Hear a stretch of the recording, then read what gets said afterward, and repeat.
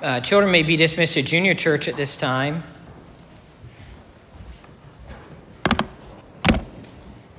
It's for young children. And we're going to go to Genesis chapter 11, starting at verse 10 here in just a moment. Before we turn there, I thought I'd share something else. I was in my first Bible class at a college, and it was Indiana Wesleyan University. It was the fall of 2002. And it's always nice when the professor gets off on tangents, right? We always like that, as long as we're not missing things that are on the test. And one day, for some reason, I don't even know why, he talked about a preaching tour he was on in Mexico at one point. He said he was on a preaching tour, and they met with a church that met in pretty much a trash, a garbage yard, landfill.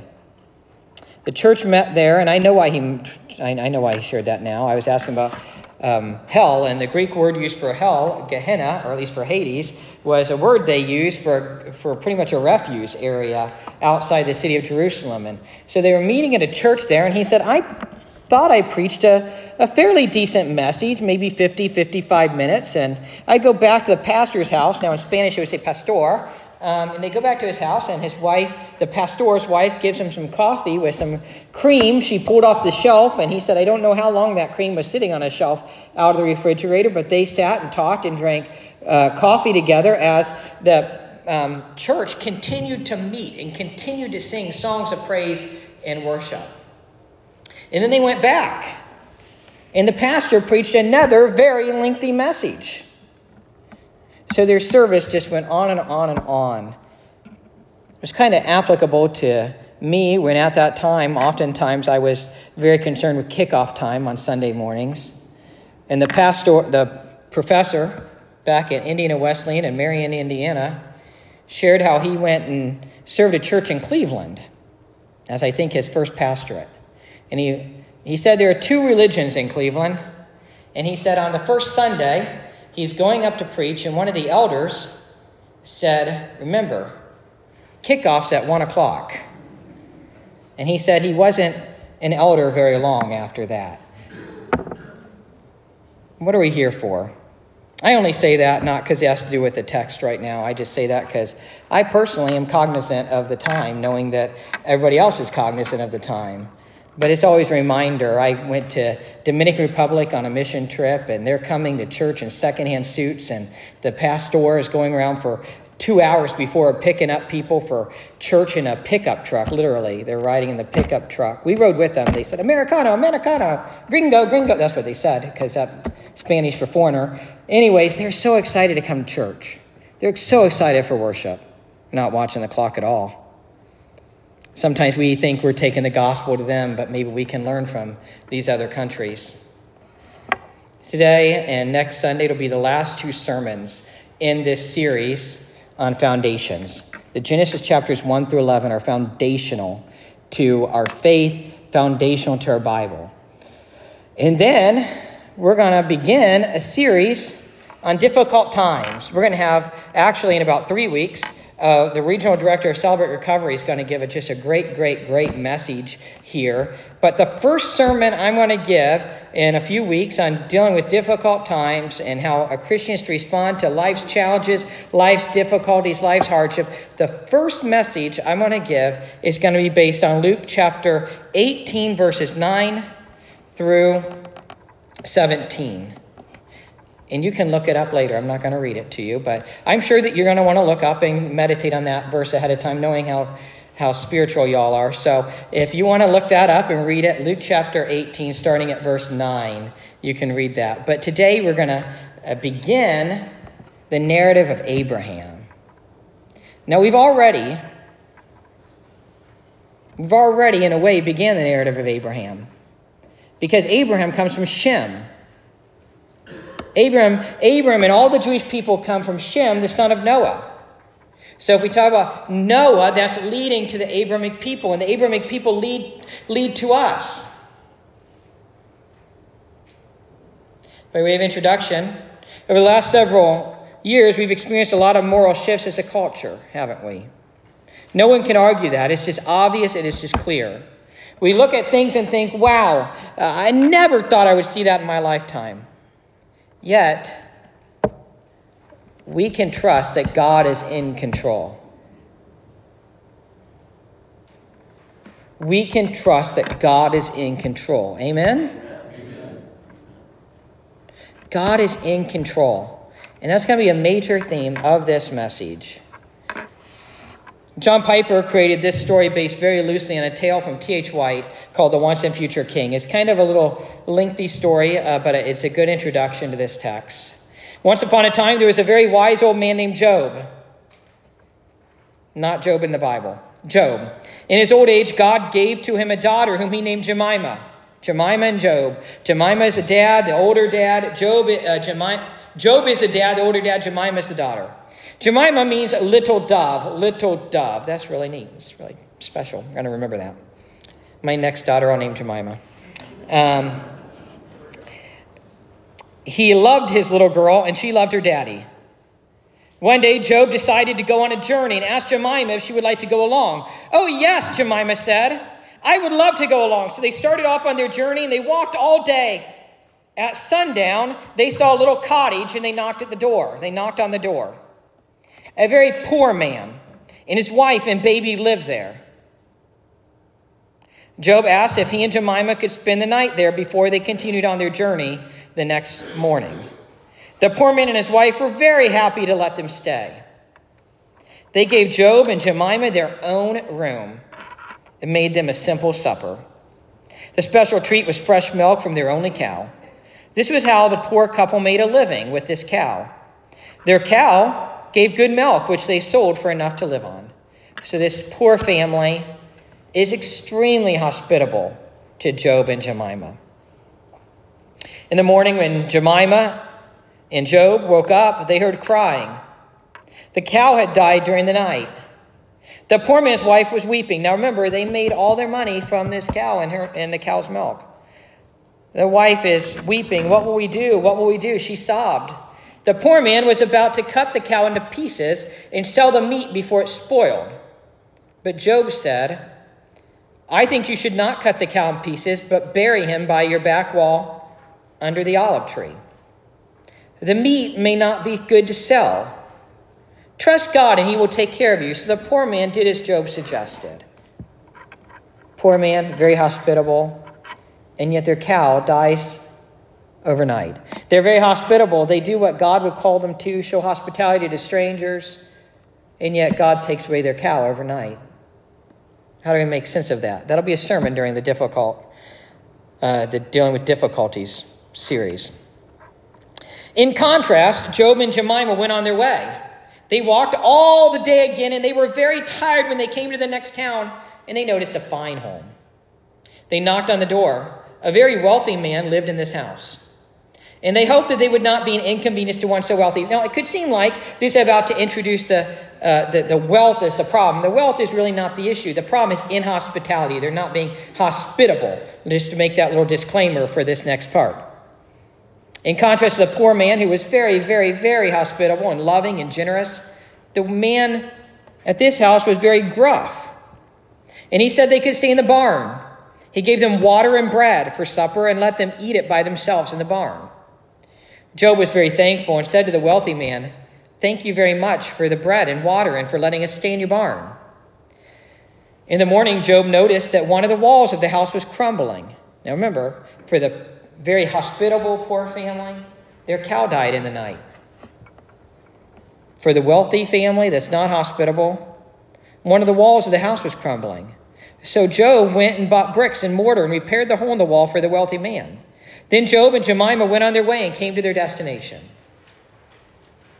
As they sat by the fire that night, Job's daughter Jemima said, "Daddy, I don't understand. I don't understand the ways of God. It doesn't seem right that the poor man's cow should die when he was so good to us, and that you should fix the rich man's wall when he was so bad to us. The poor man lost a cow by way they made their living based off their cow, and the rich man, when his wall was broken up, Job fixed it for him." I don't understand the ways of God, Jemima said. Now, and here's the point. Well, Jemima, Job said, many things are not the way they seem. Perhaps this once I will tell you why, but after this you will have to trust God, who does not usually explain what he's doing. The poor man's cow was very sick, but he didn't know it. I could taste it in the milk that he gave us for supper. Soon he would have sold bad milk, and the people would have gotten sick and died, and they would have stoned him. So I told him not to sell the meat, but to bury the cow under the olive tree by his back wall, because the Lord showed me that if he dug the grave there, he would find a silver cup buried from long ago and sell it for enough money to buy 2 good cows. And in the end, things would be better for him and his wife and child. God's providence. When we spent the night at the rich man's house, who was not hospitable, I saw the hole in the wall, and I saw more than that. I saw that hidden in the wall from generations ago was a chest full of gold. If the rich man had repaired the wall himself, he would have found it and continued in his pride and cruelty. So I bought brick and mortar and closed the wall, so the man would never find this treasure. Do you see, Jemima? Yes, Daddy, I see. Like that father, God works certain things out in ways that we are unaware of. In today's passage, we see the family line of Abram, but I see much more than that. I see God being in control of all of human history. As God orchestrates history from Shem, which is Noah's son, to Abram, God is also orchestrating history towards our salvation. Through Abram's descendants, Christ will come. God is overseeing, God is orchestrating things from all of history, from Shem, which is Noah's son, to Abraham, from Abraham to us, from us even to the end, the consummation of all things. God is in control. There's many things we just don't know why. One thing works the way it does, another thing doesn't. We just don't know why. We don't know these details, but we can trust that God is our loving Father and he is in control. We see it time and time again in Scripture, and we can hear it through testimony after testimony after testimony in people's lives. My theme today is the family line of Abram, the family history of Christians. The family line of Abram, the family history of Christians. Notice God's sovereignty over time. You know the song, Father Abraham, many sons. Many sons had Father Abraham, and I am one of them. I'm not going to sing it. And I am one of them, and so are you, so just praise the Lord. And you're supposed to have actions and things like that. But the point is, and Galatians gets into this, and Romans gets into this, as Christians, we are grafted in to Father Abraham. So even though we look at passages like this, what has my theme been? My point for this sermon series, these passages in Genesis chapters 1 through 11 are foundational to Christians. They're foundational to the Bible. They're foundational to our life. We just can't tamper with the Bible. We can't just take things out and view them as myth or not true. They are real. They are true. They're our history as well. So we see a settlement.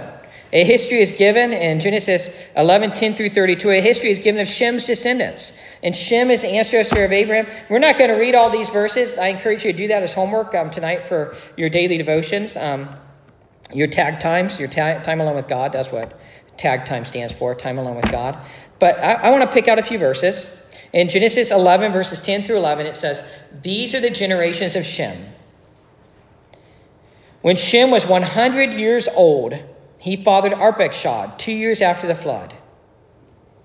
And Shem lived after he fathered Arpachshad 500 years and had other sons and daughters." You know, Dr. Adelnick is a professor of Jewish studies and Bible, a Messianic Jew at Moody Bible Institute. And at one point, I've heard him share, actually a number of times, I've heard him share on his program on Moody Radio, that DNA studies actually confirm that Jewish people in the Israel area all come from one ancestor. So in that case, DNA studies are confirming, verifying the Bible. They're verifying even this chapter, that they all go back to Shem. They all go back to one common ancestor. So now we're back to a genealogical record. The ESV Study Bible says, while the periods mentioned are still unusually long, they are gradually becoming shorter. Ever since the flood, people are gradually living shorter lives. They're much shorter than Genesis 5. If you go back and you read Genesis chapter 5, verse 1 through 32, they lived much longer than here. By the way, this is similar to the pattern found in a clay tablet from the Mesopotamian city of Uruk. That's a really cool city name, by the way. Uruk. I mean, it sounds like Viking, doesn't it? Sometime when I found a city, I'm going to name it a Viking name because I think that's really cool. Anyways, back to the text. So this is the Mesopotamian city of Uruk, and it's called the Sumerian king list. Sumerian king list. It was inscribed by a scribe during the reign of King, this is a cool name too, by the way, Utuk-Hagel. And it's around 2100 BC, and it tells of kings who reigned for extremely long times. A flood then came, and subsequent kings ruled for a vastly shorter time. So here we have an extra biblical tablet. It's not from the Bible. It's extra biblical, and it's back to 2100 BC, and it's through archaeology confirming the biblical narrative, which is really, really fascinating. So, by the way, Shem, again, I need to impress this strongly, is the son of Noah. And this genealogy is all the descendants of Shem. We had genealogies in Genesis chapter 10 and Genesis chapter 5. And those were genealogies of the other people groups. But this is all distinct and specific to Shem because it's setting things up for Abraham, for Father Abraham, who had many sons, and many sons had Father Abraham. The Moody Bible Commentary shares, much like the genealogies in Genesis chapter 4 and 5 and 10, so the genealogy here follows immediately after a brief narrative describing the commission of grave sin. So they had sin in Genesis 4, right? With Cain and with Abel. And then there's a little genealogy. And then we had sin later with one of Cain's descendants. And then you had a genealogy. And then we had sin in Genesis 9 with Noah, right? And then you had a genealogy. And then we had sin in Genesis 11, the very beginning of Genesis 11, which was the Tower of Babel. And again, we have a genealogy. Thus, this moderates the negative tone of the previous episode by demonstrating that God's fundamental blessing of humanity remains intact. And what is God's fundamental blessing in these texts? Be fruitful and multiply. Even after the sin, even after the gross sins occurring, God is still blessing humanity that they can be fruitful and multiply. Moody Bible Commentary continues, the present genealogy, moreover, being that of Shem, also serves as an adept literary theological transition to the next thematic half of Genesis. The expectation is thus laid that the present genealogy of Shem will likely be followed by a narrative episode involving the making of a Shem name, right? God tells Abraham in the very next chapter, I will make your name great. And in making Abraham's name great, whose name is being made great? It's Shem's name. It goes back to Shem. So we see Abraham introduced in verse 26. So we're going to skip all the way from verse 11 to verse 26. So let's look at that. Genesis 11:26. When Terah had lived 70 years, he fathered Abram, Nahor, and Haran. And at this point, Abram's name is still Abram. Later on in Genesis chapter 17, God will rename him Abraham, and God will rename Sarai, Sarah. So we see in verse 26, Terah lived 70 years. He became the father of three, Abram, Nahor, and Haran. We have those listed. Now, if you cross-reference, which is a very important part of Bible study, and you correlate this, we can go to Joshua chapter 24, verse 2. Joshua chapter 24, verse 2. And in chapter 24 of Joshua, chapter 24, verse 2, it says, And Joshua said to all the people, Thus says the Lord, the God of Israel, long ago your fathers lived beyond the Euphrates. Terah, the father of Abraham and of Nahor, and they served other gods. Now, why does that matter? They were pagan. They did not serve the one God when God called them. God did not call Abram and his father Terah. He did not call them because they were better than the other people. He did not call them because they already served just one God. Joshua himself is saying, your ancestors served many gods. God did not choose him because he was special and followed God. This is God taking the initiative. It's about God's grace. And he does the same thing with us when we become Christians. He doesn't save us because we're better than other people. He doesn't save us because we earn our salvation. It is all repeatedly about God's grace. God takes initiative. While we were still sinners, God sent his son, Galatians 4 and 5. We love him because he first loved us. Now, that may not make you feel better because you earned your salvation, but hopefully it makes you feel better that God set us free. God saved us. God didn't care about our past. He cares about our future because he loves us. He wants a relationship with us. Genesis 11:27. Now, these are the generations of Terah. Terah fathered Abram, Nahor, and Haran fathered Lot. We now see Lot and Abram. Now, here's an interesting thing, another cultural note. Nahor's wife, Milcah, eventually produced 8 sons.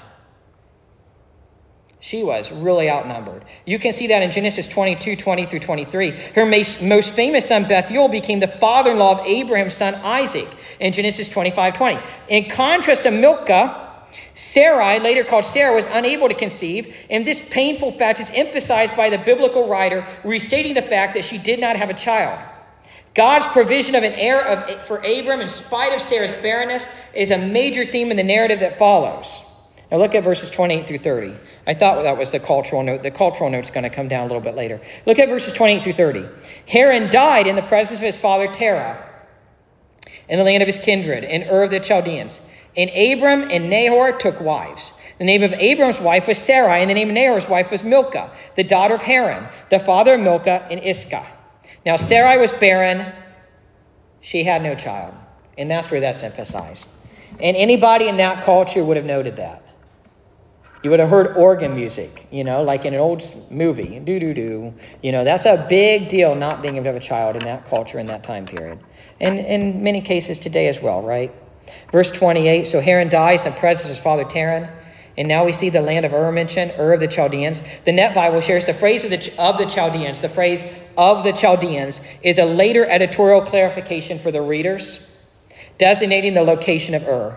From all evidence, there would have been no Chaldeans in existence at this early date. They were known in the time of the Neo-Babylonian Empire in the first millennium BC. Verse 29, we have Abram and Nahor, and they take wives.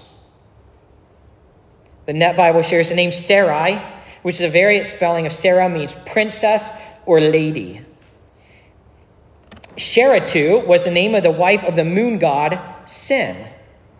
The original name may reflect the culture out of which the patriarch was called, for the family did worship other gods in Mesopotamia. Again, they came out of a very pagan culture, and God is going to set them free of that to serve the one true God. So Nahor's wife is Milcah, the daughter of Haran, the father of Milcah and Iscah. And Milcah will come up later, as has been mentioned. The name Milcah means queen.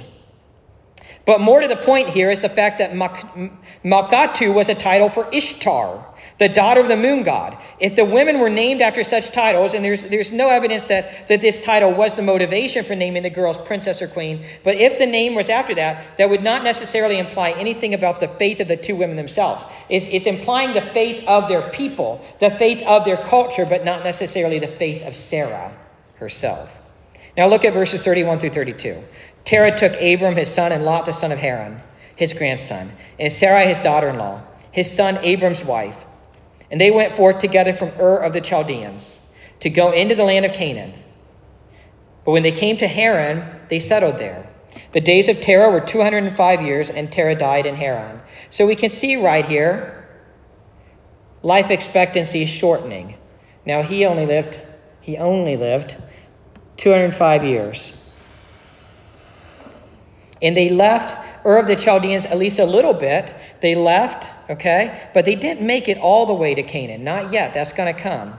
Sarah was barren. That's repeated. She had no child. And this shows that it was initially, by the way, this shows it was initially Terah who left Ur, not Abraham. It wasn't Abraham who left that background first. It was Terah. So Terah, Abram, and Lot, the grandson, and Sarai, they all go out. They go as far as Haran, and they settle there. By the way, this passive portrayal of Abram is extremely significant, for it disallows the conclusion that the promise was given to Abram as a result of anything especially meritorious that he did.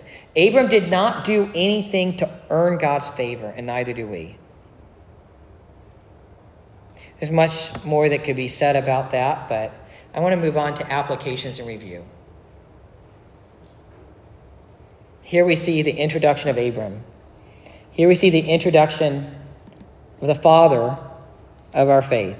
The beginning of the patriarchs. From Genesis chapter 12 through Genesis chapter 50, it's all about Abram and his descendants.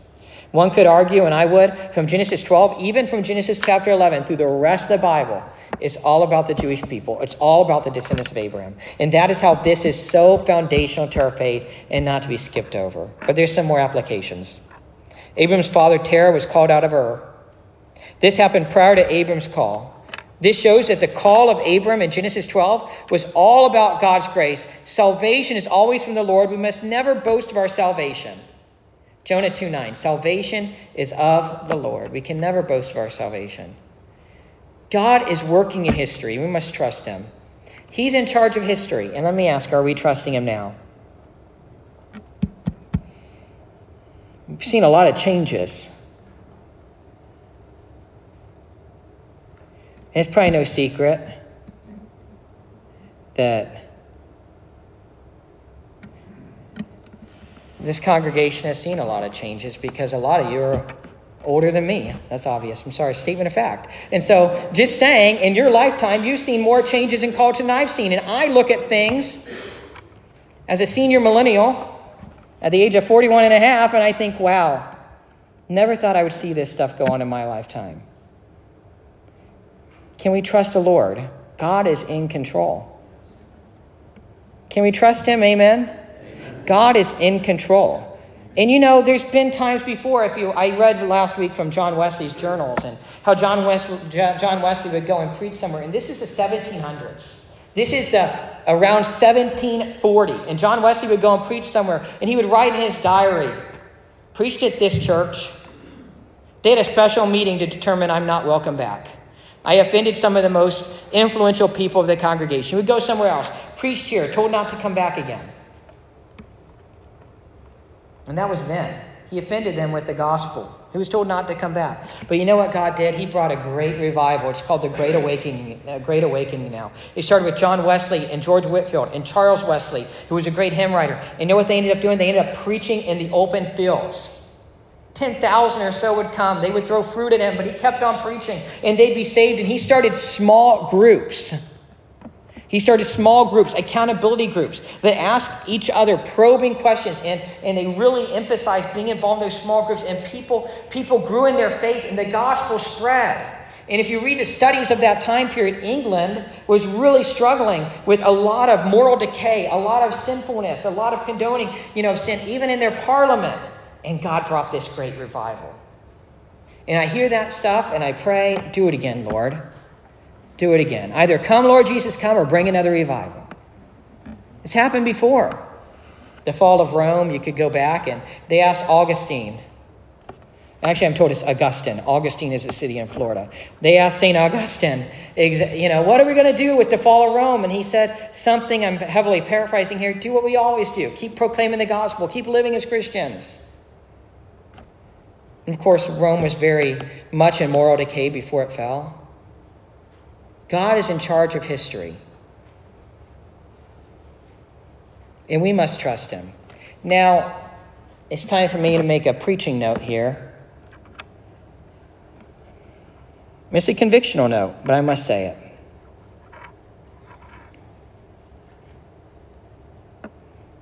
If we say we're trusting him, but we're not really committed to him, we're not trusting him.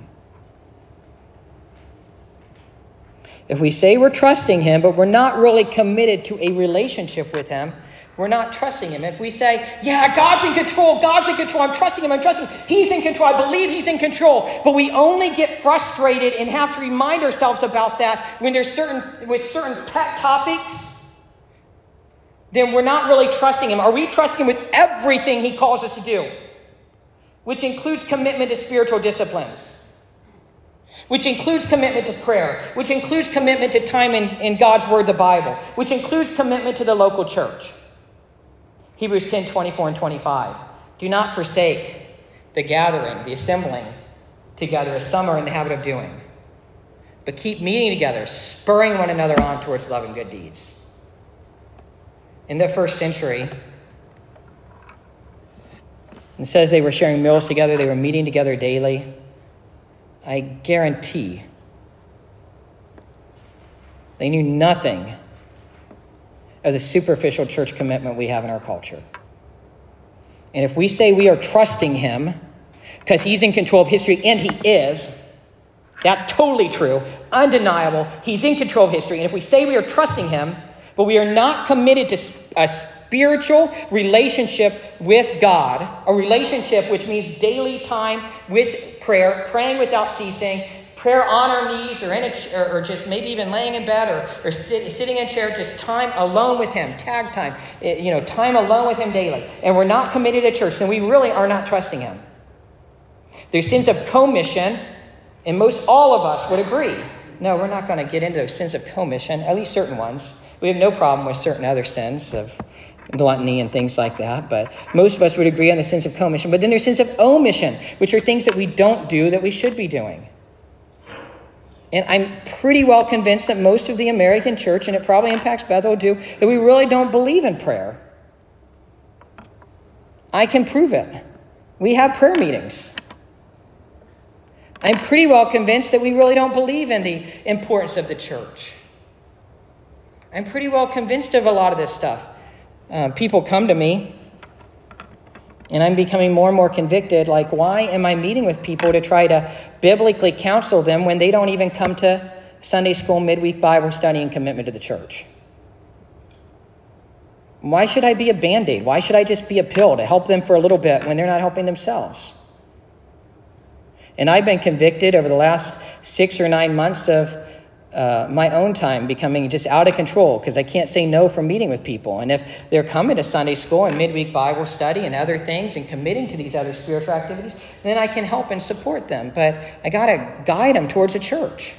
And I hear people and they'll walk out. And for example, I've heard people say certain things like about, the worship service. And it could be a reflection of the sermon or something else. And I think, yeah, but if I put it together in my head, they only hear once a month, so then they're choking on it. What would happen if you only ate once a month?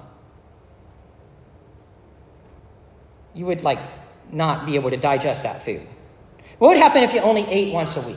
So sometimes people are just coming on Sunday morning and they're not worshiping through the week. I'm sure this doesn't apply to you, but let me say it. They're not worshiping throughout the week. They're not in the Word throughout the week.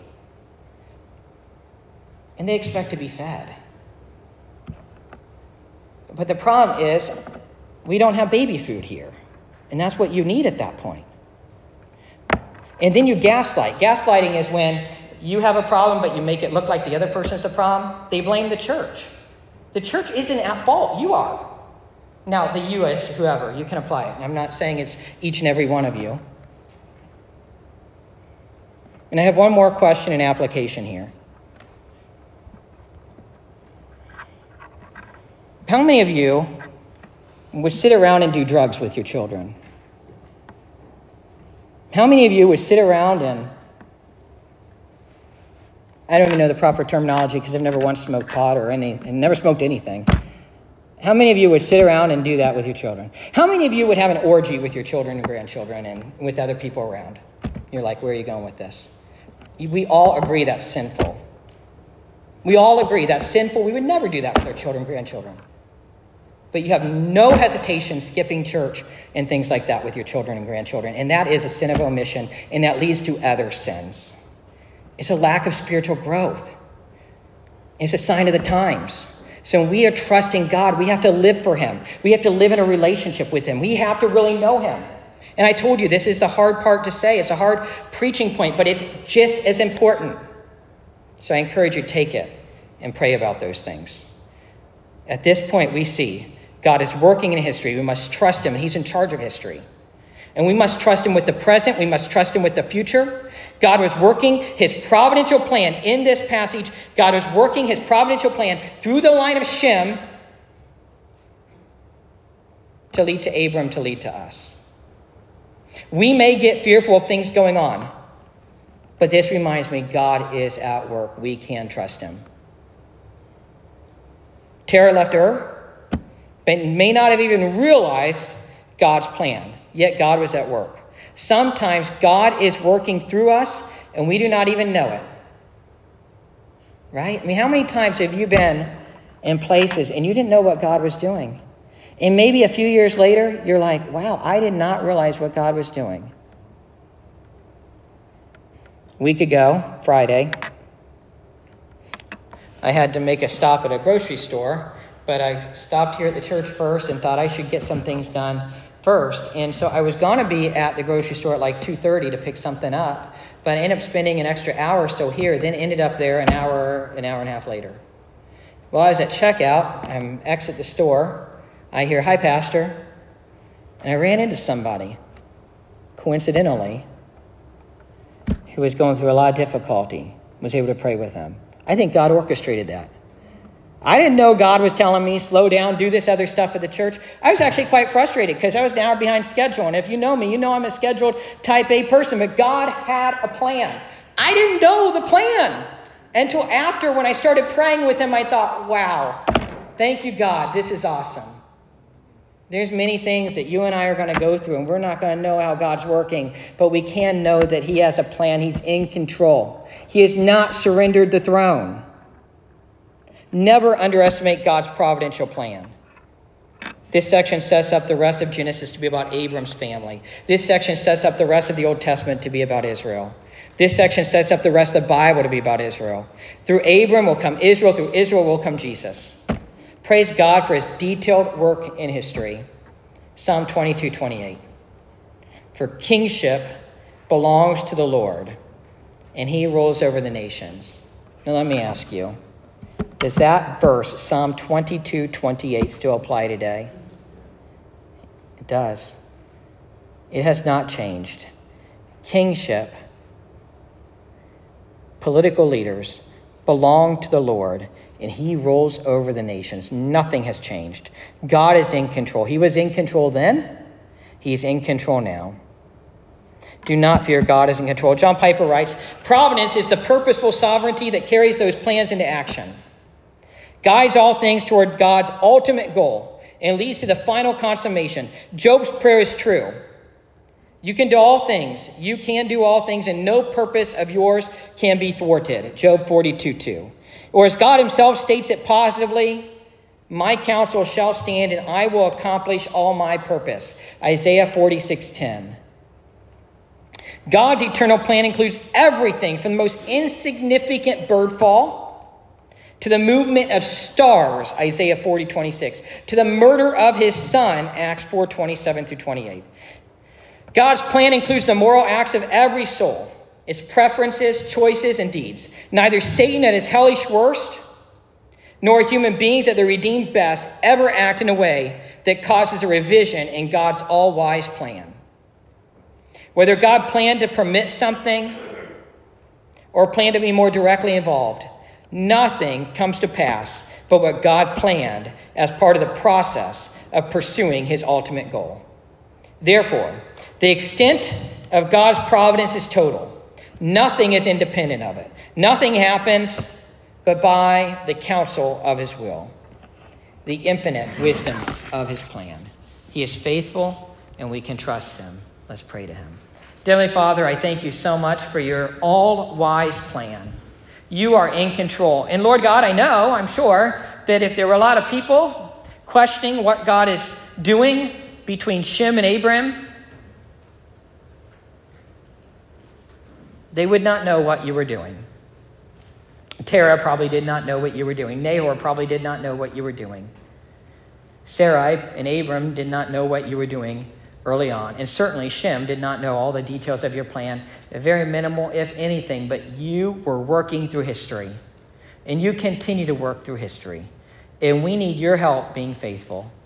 Lord God, we need your help being faithful. We need the Holy Spirit to compel and to convict and guide us to be active in spiritual disciplines, individual and corporate. We need the Spirit to prompt us and convict us to spend time in your word, time in prayer, daily devotions, tag times. We need the Spirit to convict us to be committed to the body of Christ in small groups, prayer partners, accountability partners, and certainly corporate worship and everything in between. We're going to need the church more and more in the future. Lord, I believe that. And I believe you're pruning the church right now across America to make it stronger so we can continue to carry out the Great Commission. guide and bless us with the Holy Spirit. I pray in Jesus' name, amen. As always, the altars are open. If God has laid anything in your heart and you want to come forward and pray, the altar response is not necessarily